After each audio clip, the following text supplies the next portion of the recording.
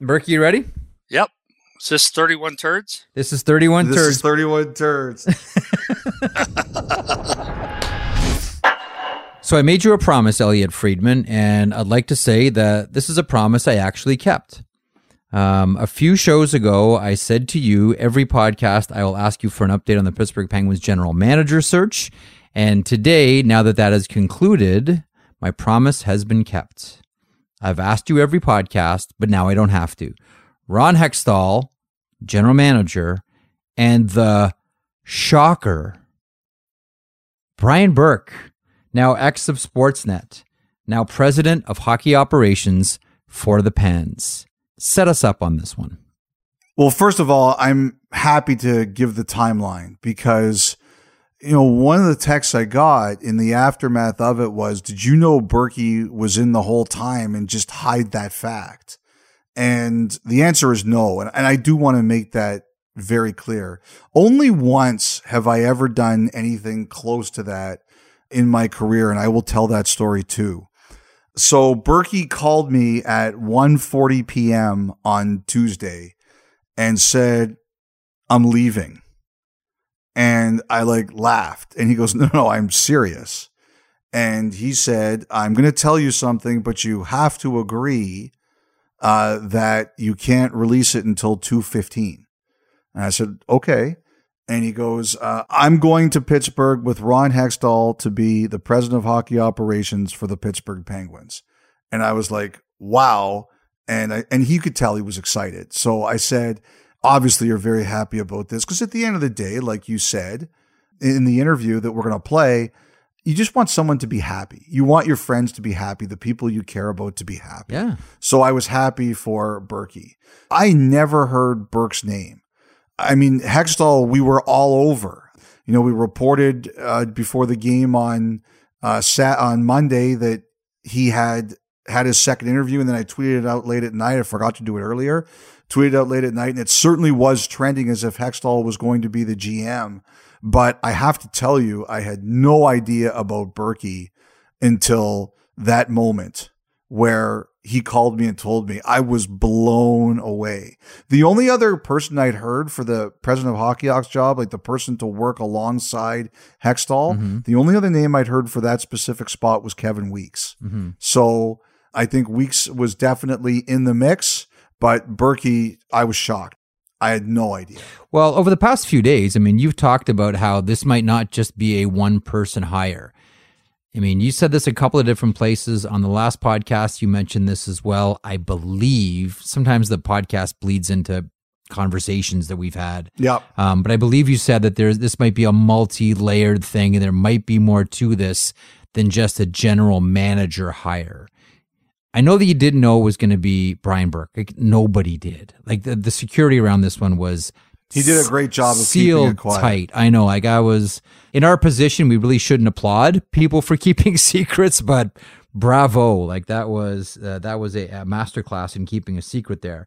But at what point did you realize, as we're going through timelines, that this wasn't just going to be one hire?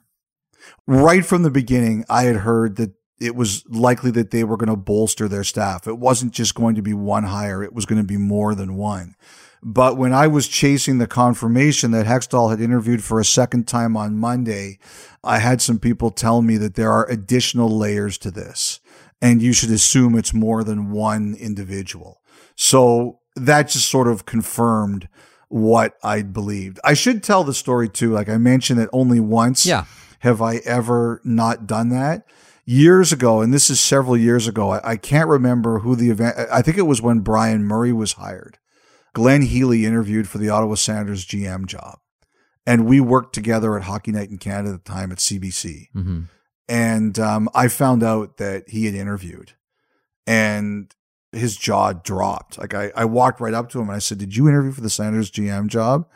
And his jaw dropped. He goes, how did you find out? And I said, I'm not going to tell you that. And he asked me as a coworker never to bring that up on the air. And I never did until now. This is the first time I think I've ever told that story. So you're breaking news how many years later? I'm breaking news several years later because, it is tough. I did have one individual today who I'd called and said, "Are you interested?" Who said, "The whole time, did you know Berkey was in it?" And the answer was no, but I wouldn't want anyone to think that I would do that to them. I remember Mario Tremblay, when he got hired to coach the Montreal Canadiens, he had to go on radio and say, and how he apologized to people about interviewing them for being the coach of the Canadiens when he knew he was getting the job. That always stuck with me. So, I just want people to know that I didn't intentionally conceal Burke's name, because I think it would have been the wrong thing to do. I want to get your thoughts on Ron Hextall here in a couple of seconds, but a little bit more time here with our now former colleague, Brian Burke. You've mentioned this a couple of different places, and you do bring it up in the interview, and I always think it's an interesting one. I mentioned this on the last podcast, and anyone that's followed this podcast or listened for a while knows that, I don't have like a favorite team. I cheer for people. I cheer for moments. I want people to be successful. You've talked about that as well. But Brian has always grown up in this environment where you're on a team and you dig in your heels and you swing, and that's your team. And that's who you cheer for, and that's who you defend. And I'll give you a story. So when Brian started with us, Brian and I hadn't been on the best terms for a while. Yeah. And I remember going to work that morning when the first show I was going to do with Brian, and I remember my wife said to me, "What's this going to be like?" And I said, "It's going to be fine for me. Like, this is my home turf. Like, we're going to Sportsnet, CBC building. I'm fine. I harbor zero animosity for Brian. Maybe he does for me. I don't know." And I remember walking into the green room, Lotus, and Brian standing up, looking me in the eye, shaking my hand, and saying, and he said, I'll never forget this moment. He said, "We're on the same team now. Now we're on the same team." And ever since then, I'll tell you, Elliot, like, this guy, anytime I've had an idea, or every time, something for whether it's radio or television, he's been completely supportive. He's called on me to do charitable work for him, hosting events, things like that. I've always stepped up for him, and he talks about his charitable initiatives in this interview coming up. But he does strike me, and always has, as someone that needs to be involved emotionally in the game. Like, I don't know that Brian ever liked leaving the studio and kind of not being either elated about a win or pissed off about a loss. That's fair? Yes, I think that's very fair. I got to tell you, you've had a good week, Merrick. You've actually said things that are interesting, not usual for you. Don't get used to it, bud. Don't get used to it. Like, it's funny. Like, Berkey too. Like, we went a year without talking when he was GM of the Leafs, and it's just a reminder. And Berkey and I talked about this today when we spoke a couple of times, and we get in battles because of the things we say. And I understand it. Like, the Berkey and I, I don't mind telling the story now. Berkey and I got in a fight over the report by Dave Feschuk in the Toronto Star about James Reimer getting a concussion. And if you'll remember, Dave Feschuk called the family and they confirmed it for him, and Berkey went crazy. And I've never asked Mike Milbury this, but I'm convinced that Berkey called Mike Milbury and asked Milbury to rip the reporting.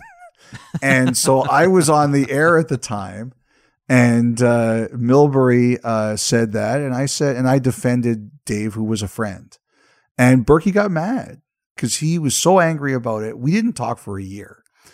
And the thing is that in this business is set up in a way that you are adversarial with people.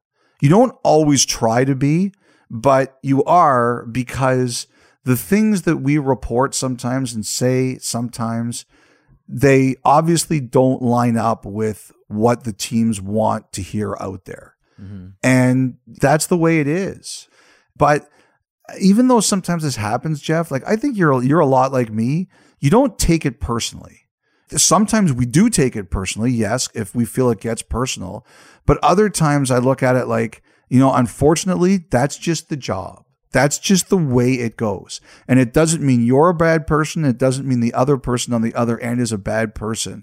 It's just the way it goes because you're set up in adversarial roles and we have to report things that other people don't want out there. Mm-hmm. And that's why, like, even though that Berkey and I went for a year that time without talking, whenever I saw him, it was never about, oh, I hate this guy. It's just like, that's the way it is. And that's the way it goes. Sometimes. Ron Hextall, your thoughts as him as the general manager? I think very early in the process, he was their guy, if not right after his first interview. And I think it was all about who was going to go in there kind of with him. He worked in Philly. They seen firsthand what Hextall's resume is doing in Philly. I think anytime you get fired, what that team does in the years after you get fired is your resume. And Ron Hextall's resume only got better since he was fired. Like, one of the things, Berkey in the interview, and people will hear it, he talks about how Hextall will learn about what he did wrong or what he could do better. One of the things Ron Hextall did was leave Carter Hart in the American Hockey League. I wonder if he brings up Carter Hart sooner. He keep his job? Yeah. Or is he the GM longer? I don't know. But that's his resume, and it looks good.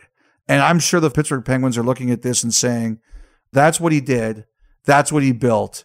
We want that here. And the Penguins know they don't have a ton of picks. They don't have a ton of prospects. That's what Ron Hextall's there for, and that's what he's good at. I am not surprised in the least bit that they went for him for that reason. I will tell you, the funniest thing I thought in the conference was him saying he likes rivalries and when people hate each other. Mm-hmm.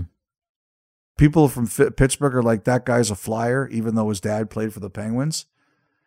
The way it ended between Ron Hextall and Philly was not pretty. There's a lot of hard feelings on both sides. This rivalry is going to be fierce because of how some in the Flyers organization feel about Hextall and how Hextall feels about some people in the Flyers organization. They just both have to be good, Elliot. Like, they both have to be good teams for that rivalry to get personal. And if they're good teams, that means there'll be playoff series, a Keystone State. They both have to be good. The question becomes, what's going to happen to the Pittsburgh Penguins now? Is it a step backwards? Is it a continuation of, we've got these elite level players, let's keep adding and going for it? Given that it's Hextall that's been hired, and one of his calling cards is patience, what happens to the Penguins now in your estimation? We'll ask Berkey, and you'll hear what Berkey says. My impression from the call is they see where this year goes and then make their decisions. I'll tell you, before we hit the break and come back with the Brian Burke interview, one of my favorite things every night working with Brian Burke when you're on the panel is at the end of every segment, how he signs off. So he'll go to everybody else and say, good job, and then he will ignore me or not say it to me. So on a Wednesday night, it's great job, Anth. Great job, Kevin. Great job, Merrick. Or last week, great job, Jennifer.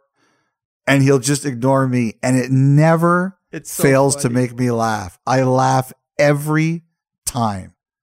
It's that dog face look that he gives you, silence, and walks right by you. He does it every segment. So it's happened hundreds of times. And I still never fail to laugh. That's the thing I'm going to miss the most. You and me both. Okay, on the other side, you're going to hear from Brian Burke.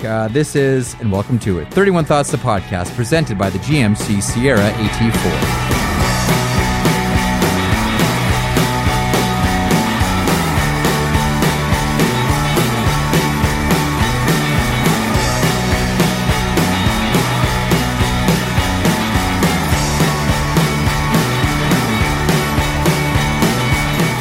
First of all, Brian Burke, congratulations. Second of all, you always talk about security around announcements.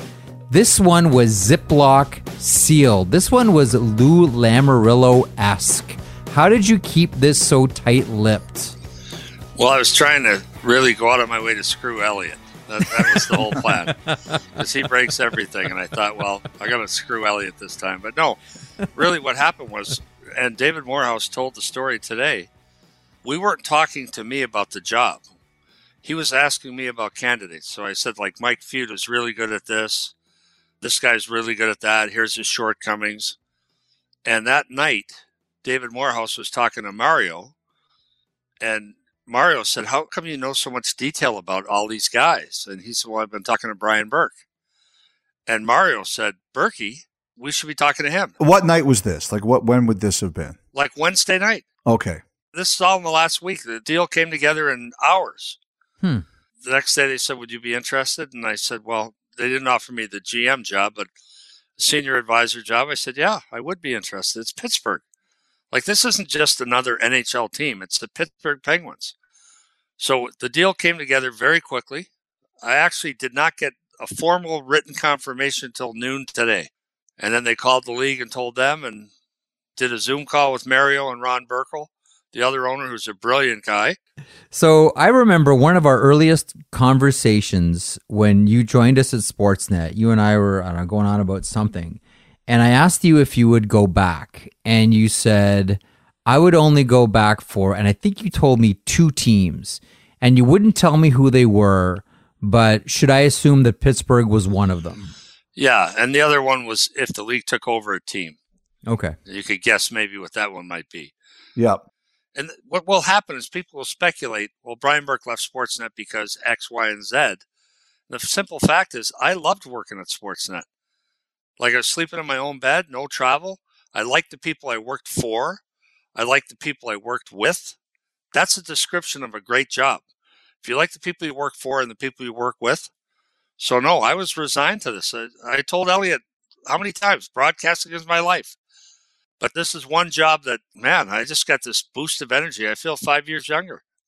You know, the other thing too, though, Berkey, is that it's like Michael Jordan coming out of retirement twice to me. As good as broadcasting is for you and as much as you enjoy it, nothing for you will beat that feeling of trying to build a champion. That's your rush. That's what you were wired for. I totally get it. I totally understand that. There's no question about it. Like, when I worked for the league, the thing I told Gary Bettman when I left is I can't stand not caring who wins and loses. So I'm watching NHL games. I'm praying for 2 things. I'm praying that my officials don't mess up, and I'm praying that I don't have to suspend anyone. I'm not really interested in the outcome, and that's hard. That's the part I got back today is now I care about the outcome of the games. Now I'm invested. That's the biggest rush for me. I remember when you were with Calgary, one of the things you always said is like, I don't want to be in front of the cameras. I don't want to be in front of the microphones. This is Treliving's gig. He's the guy. He needs to be out in front. Now that you've got 3 more years of broadcast chops, you've done plenty of television, you've done plenty of radio, you've done an animated series. Do you still want to be the guy behind the curtain, or do you say to yourself, yeah, you know what? I kind of like being out in front of the camera even more than I did before? No, this is Ron Hextall's team. When someone talks about hockey operations, it's going to be Hexy, not me. I don't crave the camera. I never did, and I don't now. Like, I don't think the camera's very kind to me anyway. I think I look old and grumpy. So to me, it's like, this is Hexy's team. My job is to take as much off his plate as I can and give him whatever guidance I can. Let me ask you one more broadcasting question, then we'll probably get into more hockey stuff here. One of the things that I didn't like about you on TV is that they made you do up the tie. I always wanted to see the Brian Burke look, the loosened collar and the tie not done up. How did you feel about that? Much rather have gone on the air with the tie untied. Rick Brace was running Sportsnet when I came on board, and he was like, you're tying the tie. So I did my press conference today with the tie untied. I noticed that, yeah. People should know the origin of that, too. It's not some fashion statement. When I worked for Pat Quinn, I would be into work at 6 o'clock. So when the Boston Bruins were open for business, so were we. But I would come in jeans and a T-shirt. And I would work from 6 till whenever Pat got in, which was usually 7 or 7:15. And Pat would come in dressed immaculately. And I would come into Pat's office and we'd spend sometimes 20 minutes, sometimes an hour and a half. Here's what we have to do. We got to sign David Bruce. We got a Rena lease issue. Here's a couple of kids I'd like you to see in the draft. And then I'd go downstairs and work out. And then I'd put on my suit. I kept all my suits at work. And I'd come upstairs. So I stopped tying the tie. I'd rush upstairs with the tie around my neck. And I wouldn't tie it until I needed to. Sometimes that'd be 11 o'clock in the morning. I remember tying my tie during the anthem a couple of times. And that's how it started, just sheer laziness. It wasn't a fashion statement. By the way, sheer laziness will serve you well when you get back into television. Well, you're my idol, Elliot. So let's talk about the Penguins for a sec. Number one, and I think we have the answer, but I'm just going to clarify it. If there's a decision to be made, and the owners always have say, particularly when it comes to Crosby and Malkin, but if there's a trade to be made, does Ron Hextall have the final hockey authority? And the answer is yes, but I think there's a better way to approach it. So when I took the job in Calgary, I said to Ken King, the late, great Ken King, how's this going to work? Do I have veto power? And he said, don't think of it in terms of veto power. Think of it in terms of being business partners. If you and I were business partners and we owned a shoe store, you would not come in one morning and say, I'm taking the next 2 weeks off on holiday. You would talk to me 2 weeks before and say, what about this? And that's what I told Brad Treliving when I hired him. I said, look, we got to approach this like business partners. And Ken King, this was a brilliant strategy. Let's talk about stuff before it gets to a point where I have to veto you or I have to make a decision. So let's talk about trades. And if it's something I don't think will go anywhere, I'm going to tell you that. And let's move on. Let's do something else. So to me, it will never come down to who has final say. But if you ask Brad Treliving, and I hope someone does, he'll say, I had autonomy there. And that's my goal with Hexy, because I respect Hexy. Look at the job he did in Philly. I don't think it's going to come down to who's got final say. The answer is the owner always has final say. So the only deal that got vetoed when I worked in Anaheim was we were talking about trading Bobby Ryan for Keith Tkachuk. Henry Samueli said, I don't want to do this deal because it's $1.5 million on the cap. He said, I will not overrule you on hockey decisions, but on the cap, I have final say. That made sense to me. So at the end of the day, everyone has a boss. So automatically, the Pittsburgh Penguins have now one of the toughest front offices of any team in the NHL. I think Two Flyers guys too. You imagine that? I was gonna get to that point too. Isn't this something? Here's the Maine Mariner, and here's someone chopping down Edmonton Oilers in 1987 Stanley Cup Final in the front office. So it's a really tough front office. I want you to talk about Ron Hextall. What are some of the things that you think we should know about him? Well, first off, he's really bright. If you look at the history of GMs in the NHL, very few goaltenders. And the thinking was back in the day, you could be a great goaltender and not know a thing about how to play the game. It's different now because the goalies are in the power play meetings. The goalies are in the PK meetings. The goalies acquire a lot more knowledge now than they did back when I played. But I think Hexy, the one thing I would say about him is when I've talked to him, what impressed me is how bright he is. He's a smart man. Number one is you look at the job he did putting that team together in Philly and the draft picks he's made. This is a good hire. Well, that's what leads to another question. The one thing that we learned about Ron Hextall, specifically in Philadelphia, is he's patient. He does not mind, sitting on an egg waiting for it to hatch. He'll take his time. And that ended up, there was some friction in Philadelphia because of it. Is that what the Penguins need, do you think? Well, I think it's a combination of all of the above. Patience is a virtue. And impatience is also a virtue. But it has to fit the reality of your team. So you can be impatient, and Hexy felt in Philly that they weren't ready, and he was patient. It cost him. I think he's learned from that experience and understand you have to balance the two things, but I think you're always better the second time as a GM. I was a way better GM my second time than I was my first time, although I was pretty darn good as my first time. But I think he's benefited from that experience, and he's wiser for it, and we're all better this next time around. So what I had heard, and it sounded like it was kind of confirmed in the call you had with David Morehouse and Ron Hextall, is that the Pittsburgh Penguins are going to play out this year see how it goes, and then make some major decisions that could change the course of the franchise forever. Is that an accurate portrayal or not? I'd say that's accurate. I'm astonished to use those words in a sentence to you, but I think that's accurate. Here's the difference. So 2 months ago, I was asked, can the Pittsburgh Penguins win? And I said no, based on, I diagrammed the team. I put it next to the Tampa Bay Lightning. I diagrammed the team. I put it next to the Washington Capitals. I'm like, no, they're not a Stanley Cup contender. But now you get the job and you're like, wait a second. I had Scott Niedermayer. I had Chris Pronger. I had Pavel Bure. Mark Messier that played for me. I've never had a better player than Sidney Crosby. So all of a sudden now you're saying, well, okay, it's fine on paper, but let's find out. Let's see what we can do. So I think the thinking is, without divulging what we talk about in the boardroom, is let's see what this team can do. And basically Hexie said that today. And then we'll see in the offseason. We've got some tough decisions. If this team can't get there, let's see if we can get them there. What additions can we make? I think there were some people, Brian, and I know you are not one to shy away from anything, and I know Ron Hextall is definitely not one to shy away from anything. But I do think there were some candidates who were not crazy about being the idea of being the person who might have to dismantle the Pittsburgh Penguins. Do you look at this and say, I could be the guy who trades Letang or Malkin or Crosby?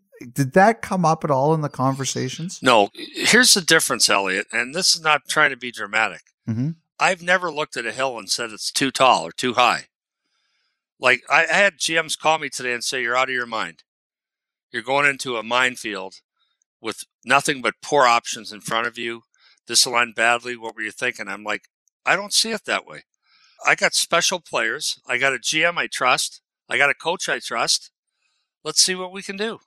They're playing without three of their top five, or I should say we are playing without three of our top five defensemen. Like, who knows how good this team is if we get healthy. So, no, I have no problem with that. And the notion that you wouldn't take a job because of the hurdles in front of you, the sand traps in front of you, that thinking has never entered into my mind. My mind is, you give me enough time, give me the resources, I can fix this. You know, one of the things, further to that point, because I'm curious about what happens now, one of the things that I always liked doing with you on television, on radio, Brian, was the what happens next, or what are the dominoes that have to fall here. Whenever a new general manager would join a team, whenever a new executive would join a team, I'd always say, Brian, what's the first order of business? So-and-so goes in, what does he or she do? So, for Brian Burke, today is the happy day. Today is congratulations. Today is, the celebration. Tomorrow it's roll up the sleeves. What does your job become starting tomorrow? What do you do? Well, job 1 is call Sid. Job 2 is call Sid. Job 3 is call Sid. And job 4 is call Sully. So I have not talked to Sid yet. I told Hexie, I said, you should make that call. You're the GM. I will talk to Sid tonight. I have talked to Sully. So you evaluate a team and you say, okay, what's wrong with this team? And it's easier to talk about what's right with the Pittsburgh Penguins. They got a great coach. They've got huge pieces. They got arguably the best player that ever played the game, or certainly one of them. So you got to focus on the positives and, like, how do we turn this into more wins? Right now we're scuffling a bit.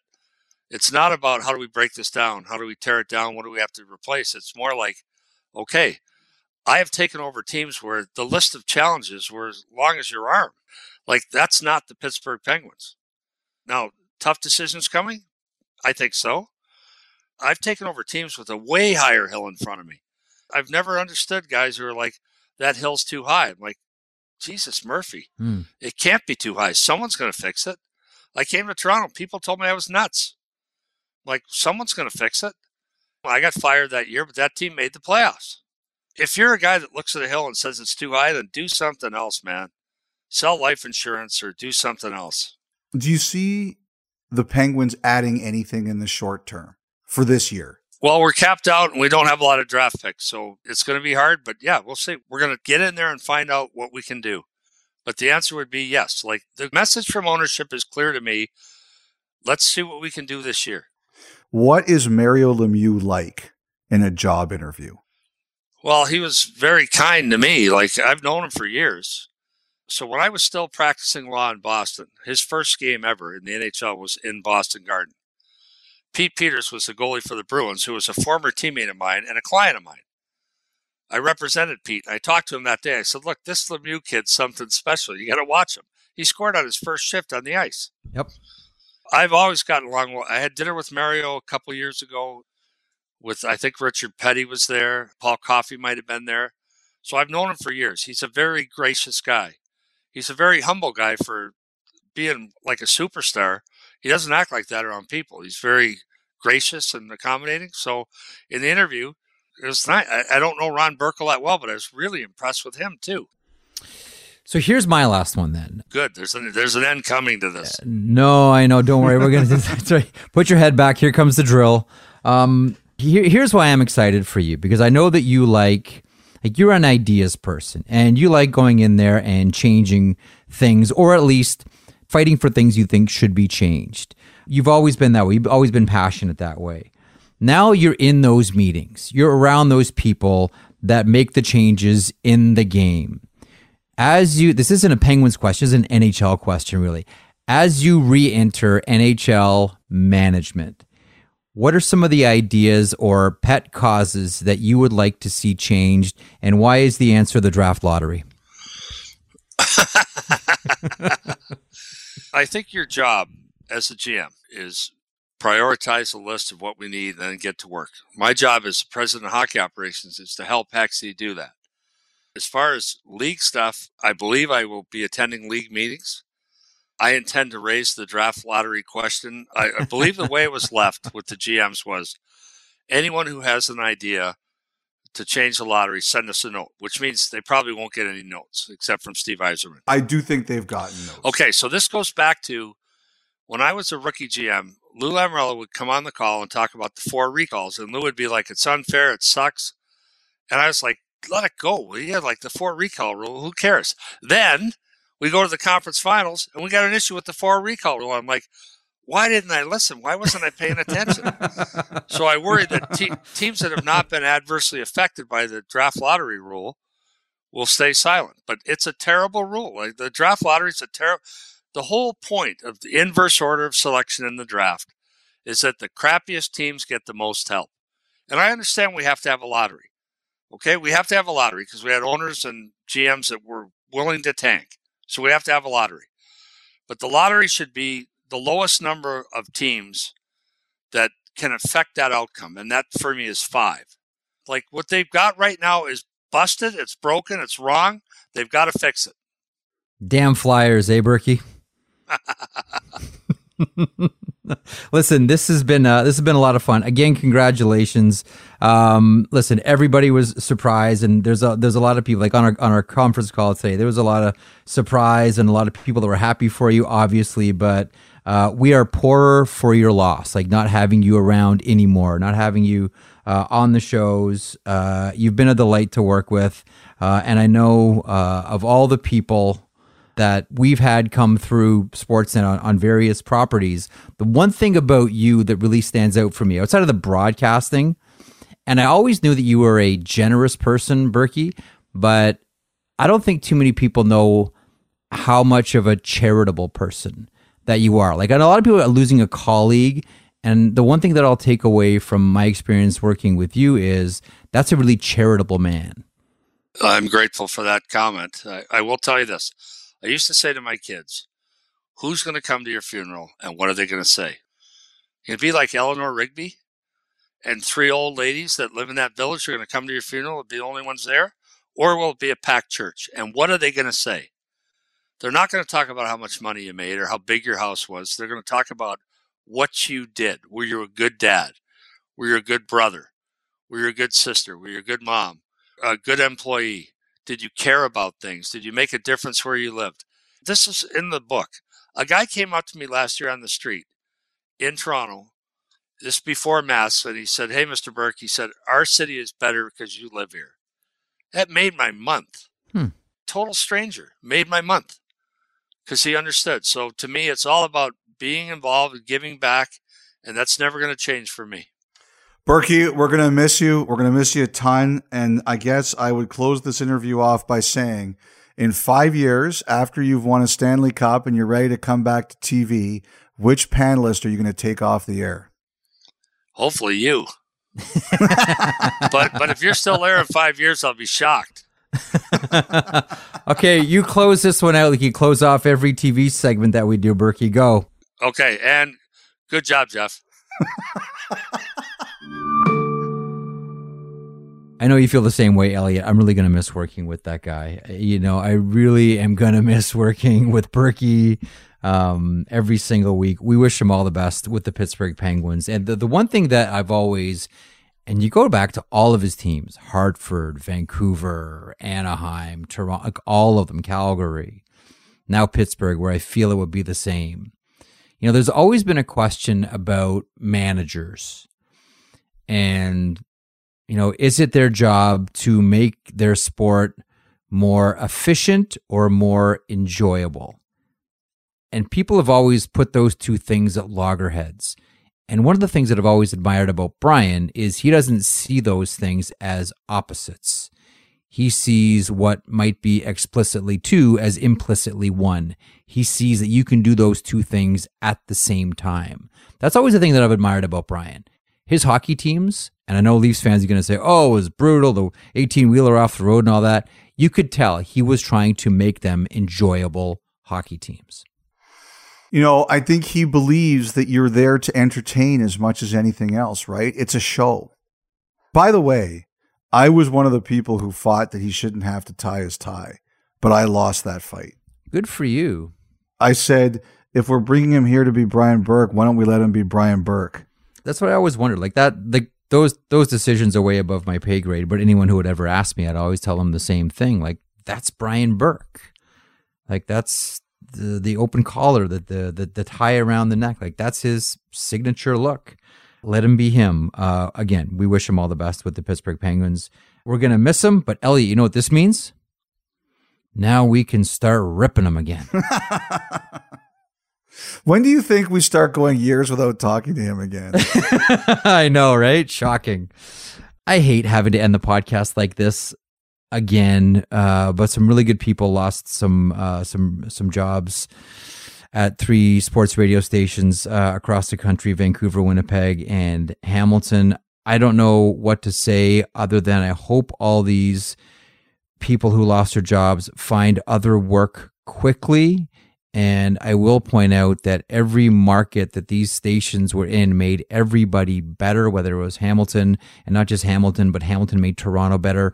Winnipeg, that station grew that Winnipeg sports market. Vancouver really battled the Rogers, the Sportsnet station there, and made them better and made everybody better. So what happened on Tuesday is in no way a reflection of the work or value of any of those people that lost their jobs on Tuesday.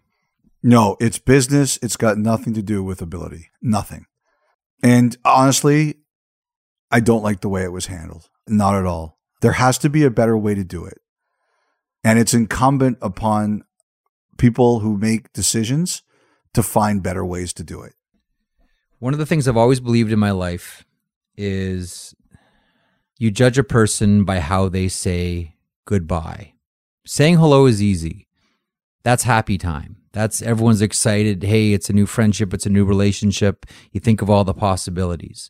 Once you go through things and there is baggage, emotional, mental, all built up, saying goodbye is difficult, but that's the moment where the relationship gets judged.